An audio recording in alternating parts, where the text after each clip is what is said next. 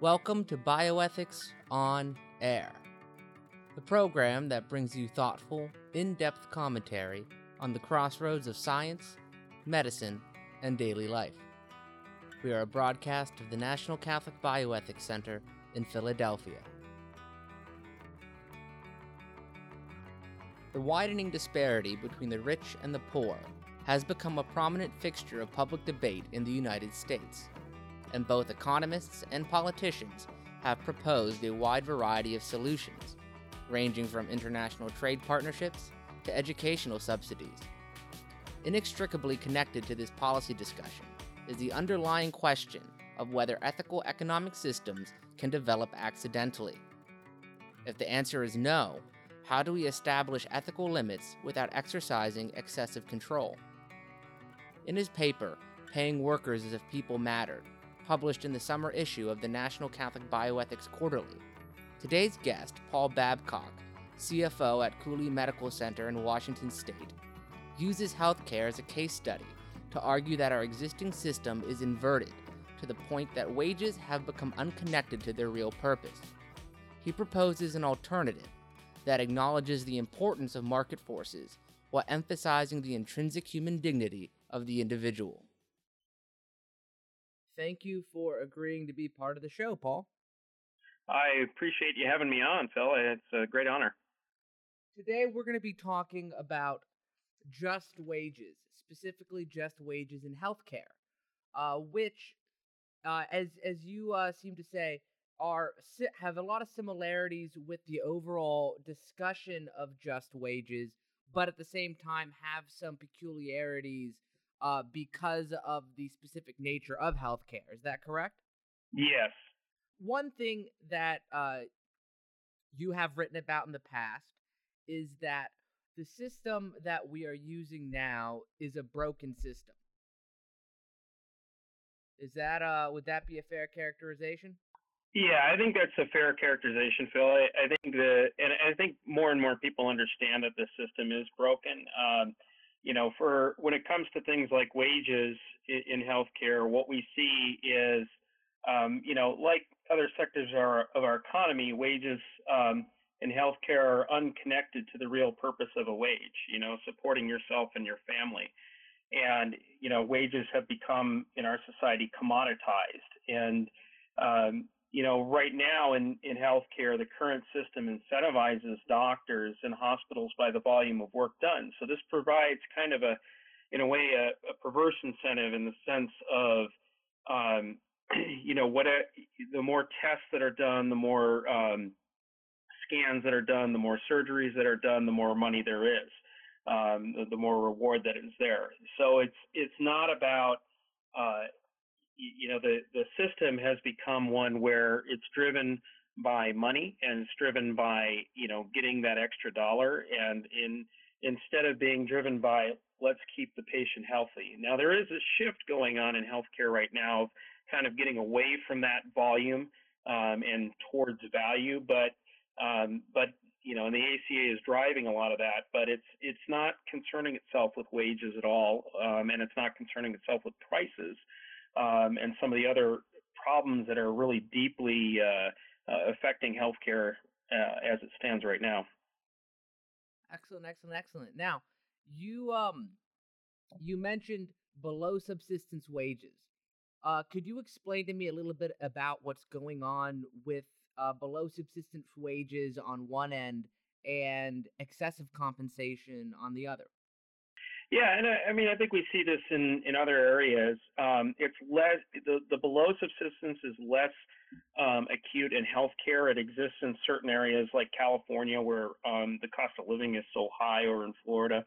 But essentially, when you pay a wage that's below subsistence, you're paying a wage that someone can't live on. So it's really saying we're going to pay you something, and it's not going to be a wage that's going to allow you to, rent a place to live and put food on the table. So usually, people have to pool resources, or they're working 2 or 3 jobs in order to make enough money to survive. On the upper end in healthcare, So there isn't a huge amount of that going on. In healthcare, the lower end workers in healthcare are usually going to be like housekeepers as an entry level position. Frequently, they can be unionized, and often they are paid a little bit better than what the market is because there are special requirements in healthcare for cleaning a hospital as opposed to say just cleaning a school or something like that. However, on the upper end as well, there's there's no limit to how much the high wage earners can make, and that includes both high level executives, corporate executives that can have compensation exceeding in the millions, or with physicians.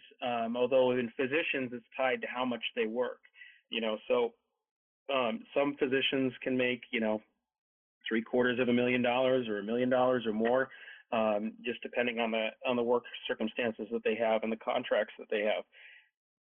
So, one of the things that sets up is a huge amount of inequality, and of course that can lead to kind of a work atmosphere that isn't that good. Wouldn't that seem to actually be a good thing? I mean, if you think about it, if you're paid for the work you do, that the idea of kind of supply and demand is going to take care of that you're only doing necessary services and getting paid accordingly. Yeah, so there's a couple things that are going on. So one thing to be clear is one of the things that's going on in healthcare and has been going on for the last, I don't know, dozen years, probably 20 years, is that the revenue streams are shrinking. So there's less, the providers, whether they're a doctor or a mid-level, they're the revenue producers, and they're the key to having revenue, even in a hospital, because it's the doctors that write the orders. So what's been happening is those revenue streams are shrinking. What you get paid for the work that's done, whether it's a CT scan or whether it's a hospital stay or heart surgery, that's getting paid at a lower rate, proportionately lower rate. It may go up, but it doesn't go up in terms of inflation. So the revenue streams have been shrinking, and what that does is it makes the providers more valuable. So because they're the revenue generators, right? So what's been going on in healthcare is essentially like a bidding war. There aren't enough physicians to begin with, and so we keep grabbing, to get a doctor, you have to bid him away from another hospital. You have to give him, incentives to a higher rate of pay, and a better contract where they can, essentially do the same or less, in order to attract them, and so that you as a hospital system can get that revenue. So over time, what's been going on is wages, and certainly this is true, and since I've been in healthcare, is wages for physicians has been going up and up and up, and it's because their value to the hospital system as a whole is very high. But you got to come up with the money somewhere, So if your dollars are shrinking or at best staying the same, you need to carve out that expense somewhere else. And in healthcare, really the place you're going to look is wages, because wages account for about half of the expenses in healthcare as a whole. So we've gotten to a point where that the low-hanging fruit, as it were, has already been plucked off the tree. I don't really think that hospitals are overstaffed at this point. They all staff to volume, and so you're still trying to find ways to shorten staffing, to save money, but you're essentially trying to use that money to pay for physicians for a dwindling amount of revenue.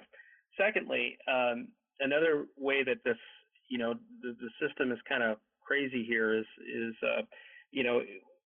there's a supply and demand. So you would think that, if we're rewarding the work of a doctor, that that would be a good thing, and to an extent it might be, but what we're not recognizing is that we're looking at what is supplied.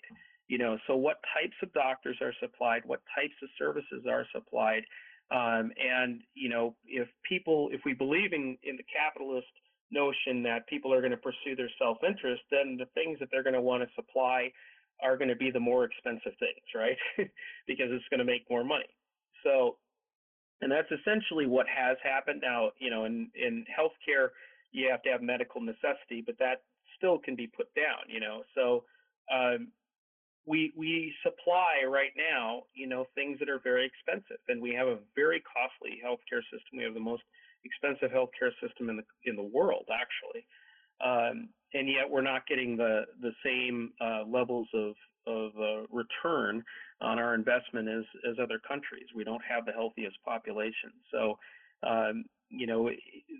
what we're doing right now is supplying things that may not necessarily be the best thing. So and like I said, there is a bit of a shift going on in healthcare to look at value, and part of that is, looking at what's preventative. So if we're to look at somebody like right now, interventional cardiologists get paid a lot of money, and they should, right? You're dealing with somebody who's having a heart attack, or we're going to do a stent or something like that, and those pay a lot of money. But really, we don't pay an endocrinologist a lot of money, and an endocrinologist deals primarily with diabetes and other endocrine diseases.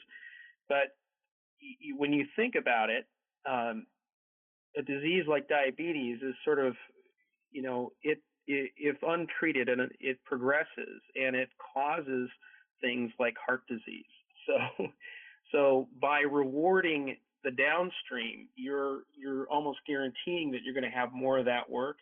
So, we need to have more of a shift to being preventative and saying, maybe we need to reward the endocrinologist, equally, to get more endocrinologists in the field so that we can deal with diabetes and prevent the heart attacks 10, 15 years down the road. You mentioned that the only place really to cut expenses is payroll. Could you explain some of the, let's call it, creative ways that hospitals are making up their expenses in this area?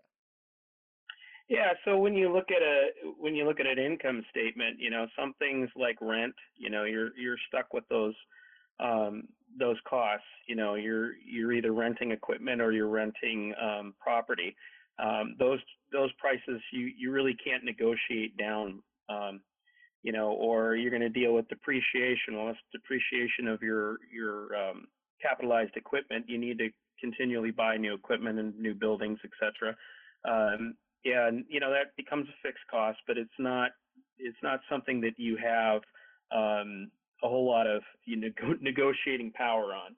You go through purchase services, and you go on down the list of different expenses. You can negotiate a little bit on them, but there's not a whole lot of money that you're going to save overall in the system. When you look at an income statement on hospitals as a whole, and including clinics, you're going to find that salaries and benefits account for more than 50%. It's around 51, 52% of the expenses that are spent. Well, that's the obvious place you're going to have to cut. So how do you do that? And if you're going to say we're going to have sustainability in healthcare, and we need to contain spending, then the only way you're going to contain it is by containing the salary costs. Now, the reason wages are so high and account for such a large proportion of what is spent in healthcare really is because it's a service. So it's a service.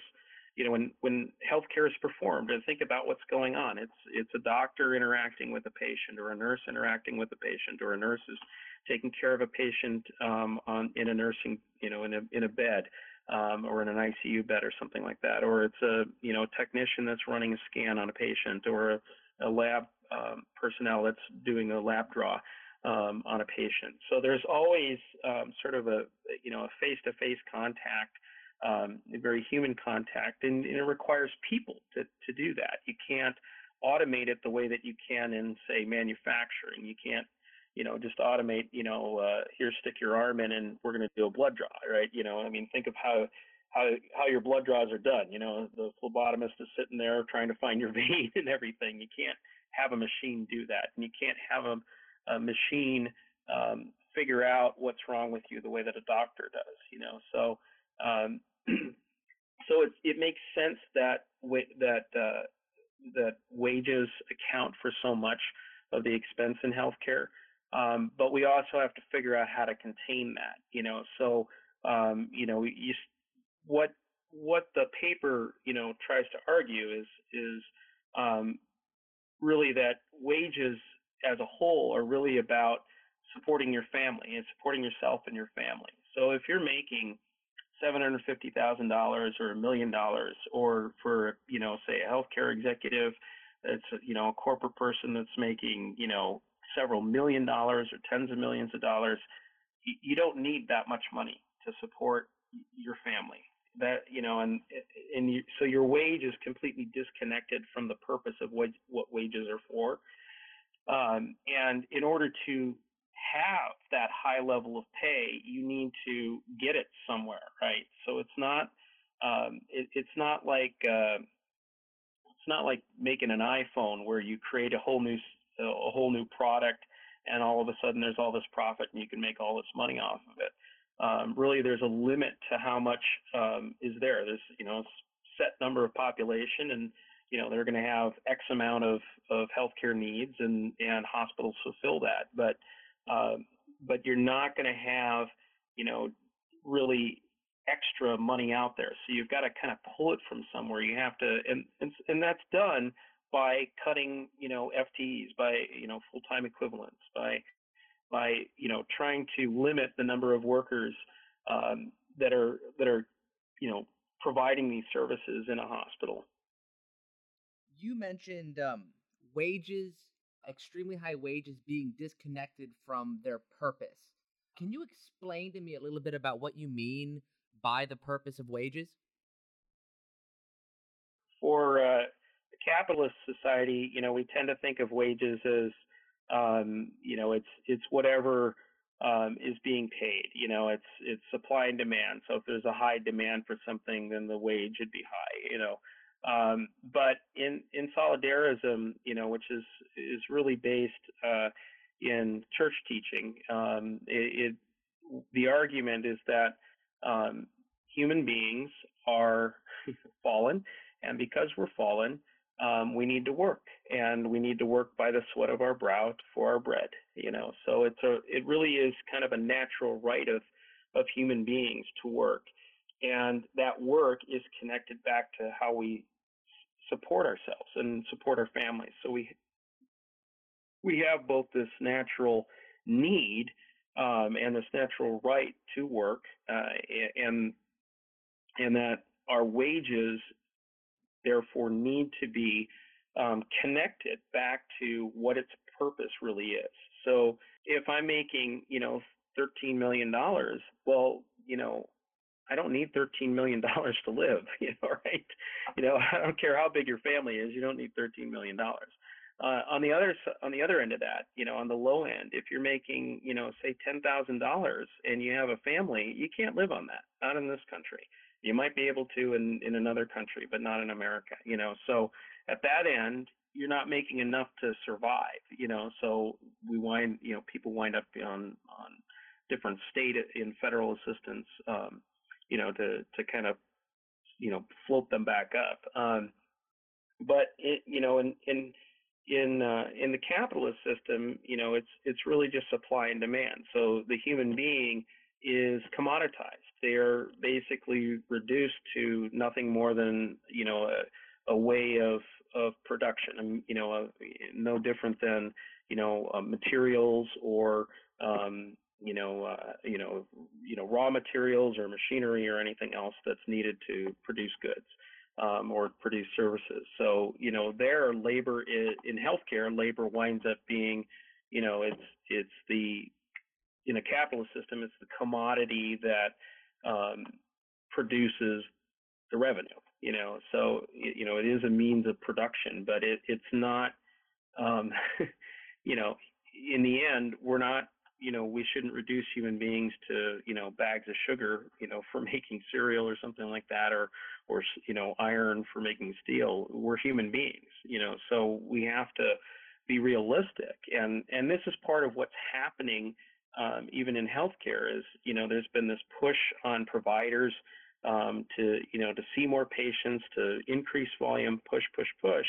And what's happening throughout, from a lot of doctors' perspectives is they feel burned out. They feel like it's too overwhelming. I can't see this many patients, so because they reach a limit where it's like I can't give anymore. I can't see 30 patients in a day every day. I can see 20 or 24 or something like that. So that too becomes a problem.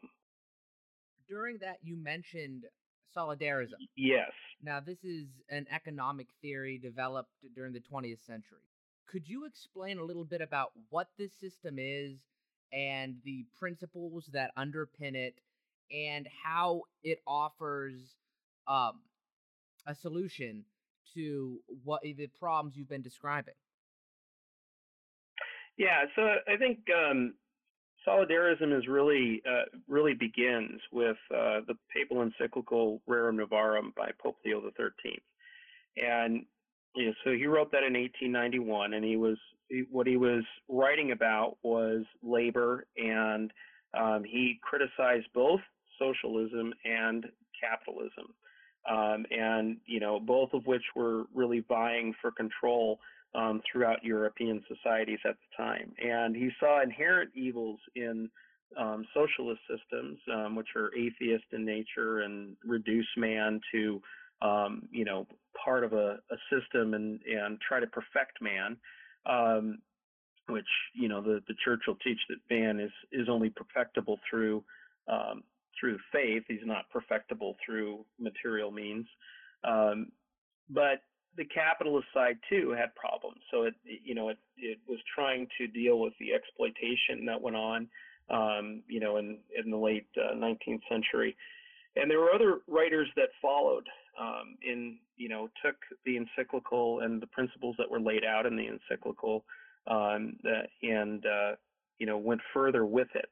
So one of the writers that I rely on pretty heavily in the paper is Father Heinrich Pesch, who was a German Jesuit priest, and he wrote pretty extensively, and he used the term solidarism and wrote a real system. Other writers that listeners may be familiar with are G.K. Chesterton. It's going to be Hilaire Belloc, Father Vincent McNabb, Arthur Penty, and other writers of the Distributist League in England. And distributism is essentially the same system as solidarism. I think there's a little bit of difference, some subtle differences, but probably the reason I stick with solidarism instead of distributism as a term is because of the principle of solidarity. And the principle of solidarity is that we are all connected, and we all human beings live in a society. We are social by nature, and we are in relation to each other. So, we are. It really is rooted back in the commandment of love thy neighbor as thyself, right? So, what it's saying there is an ethical precept that we have to care for each other, and we have to act in society towards each other in a way that sees each other and sees the innate human dignity that we all have, and recognizes that. So, and I think that's part of the key for the system is that you're recognizing that man is made in the image and likeness of God.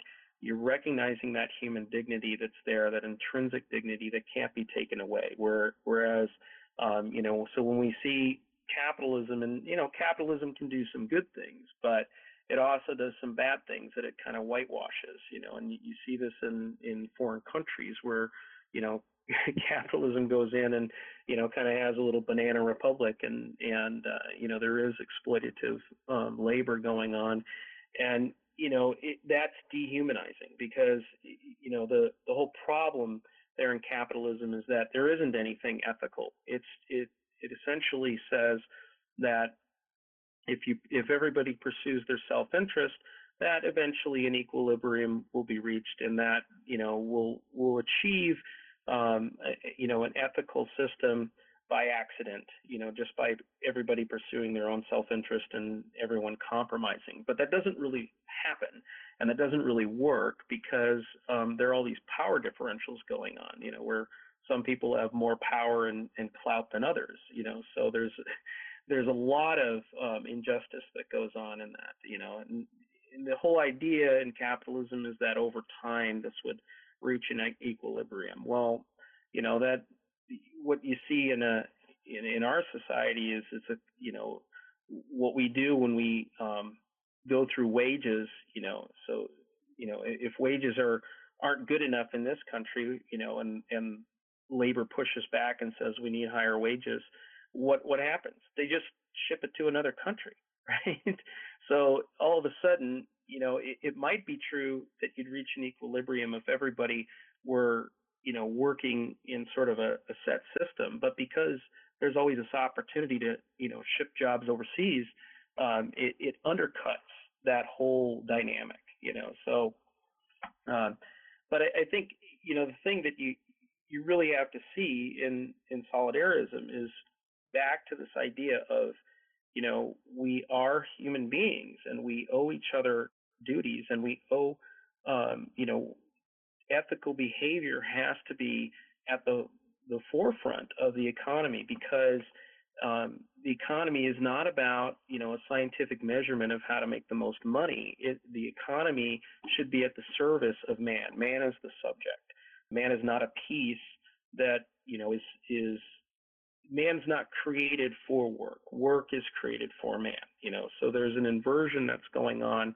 And Pope John Paul II speaks to this, but in Laborem Execrans, if I'm pronouncing that correctly, that there's an inversion going on in capitalism where we treat the laborer as a worker, and that worker is supposed to get work done so I can make a profit. Whereas in solidarism, you're turning it back around, saying that, the work is there so that man can support himself and his family. So if, we have to orient how we organize things around that, because that ethical good is what is the whole purpose of the economy as a whole, and the whole purpose of our behavior towards one another needs to be rooted in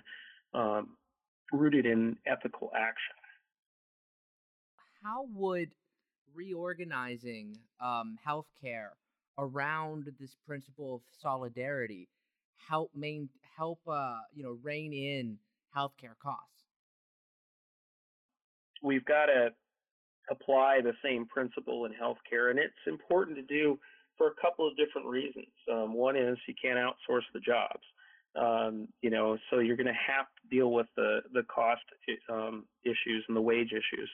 Another is that the work environment in healthcare directly affects the patient, and so you can't have a toxic work environment and then expect good patient outcomes. It will direct the mood and how people are affected by their wages. All will bleed off into patient care, which is face to face. So you don't want to have your employees angry about their wages and angry to the point of, oh my gosh, I can't live on this, and I'm working 2-3 jobs just to survive. So on the bottom end, we need to make sure that the wages are sufficient, to be a livable wage. And that doesn't mean that you're living in the lap of luxury, but it also means that you're not living below subsistence, where you can't even afford to live and you're working 2-3 jobs and pooling resources with other families just to, have shelter and enough money for food, So like I said, I don't think there's a huge amount of that going on, although there probably is in areas like California or Florida or maybe New York or some other high cost of living areas. But on the upper end, it comes back to, limiting the amount of money that you can make in healthcare. So I don't, what solidarism still says is that supply and demand, those are economic laws, and that's fine, but it can't be the only way that you determine wages. So Within the middle, you can still have plenty of supply and demand determining wages. But at the upper end and at the lower end, you need to have an ethical precept that's going to guide that. So when you start getting to, somebody making millions of dollars, how is the healthcare executive, that makes $10 million or $12 million or however much money, how are they making that money? Well, they're doing it by reducing expenses. What expenses are they going to reduce? So they're going to reduce payroll, right? So essentially they're telling their non-clinical employees and even their clinical employees, do more with less, work harder, so that I can make more money. And I think that's part of something that we have to get rid of, because it really isn't, healthcare is a different form of, it's a different form of business in our economy. It's not the same thing as, making widgets or making cars or, making some other type of commodity that may or may not be necessary. Healthcare is a universal need that every human being has, and I would argue, and others argue, that it's a fundamental human right. You don't want it to be commoditized in the same way that we commoditize other parts of our economy. I don't think solidarism is a socialist system. And it's important to point this out. And I think what happens in our society is we know socialism is evil. So what capitalism kind of does is anytime there's a critique or a criticism of capitalism, it kind of knee-jerks and says, well, that's socialism. Solidarism is not socialism. It is a very different system, and it is sort of a third way. What solidarism, one of the things that socialism does is it says that property is something that is, the means of control for capitalism, and it seeks to eliminate property. And in solidarism, property, like capitalism, is held as sacrosanct. It's held as something that's critical to the economy and normal for and natural as a right for human beings to own property. And that affects healthcare too. It affects it in who owns what. So if property, who owns the hospitals? That provide your care. Who owns what determines how your care is going to play out. So property is an important facet of solidarism, just as it is in capitalism. And all that solidarism is really trying to do in terms of the economy is place limits, ethical limits on the economy, because in order to reach a just society, and that we're all really striving towards. Finally, I'd like to say that what you see in capitalism is sort of an enshrining of the individual, and there's a certain virtue of that. There's obviously importance in the individual. Socialism, on the other end, kind of focuses on the society as a whole to the detriment of the individual. So solidarism is in the middle. It basically says that the individual is critically important and has innate human dignity that comes from their nature as a human being, as a creation of God. But it also says that we are in solidarity with each other, and we have to act in a certain way towards each other, and we exist in society. So it really, I think, fuses kind of the best of both and tries to provide a much more humane and just economic system. That was Paul Babcock talking with us about the ethics of healthcare wages. You can find Paul's article, Paying Workers as If People Mattered, in the summer issue of the National Catholic Bioethics Quarterly. For more information on the social justice aspects of healthcare, or to find answers to other bioethical questions, visit our website, ncbcenter.org, and subscribe to our publications, Ethics in Medics and the National Catholic Bioethics Quarterly. I'm your host, Phil Cerrone. Thank you for joining us, and we'll see you next time.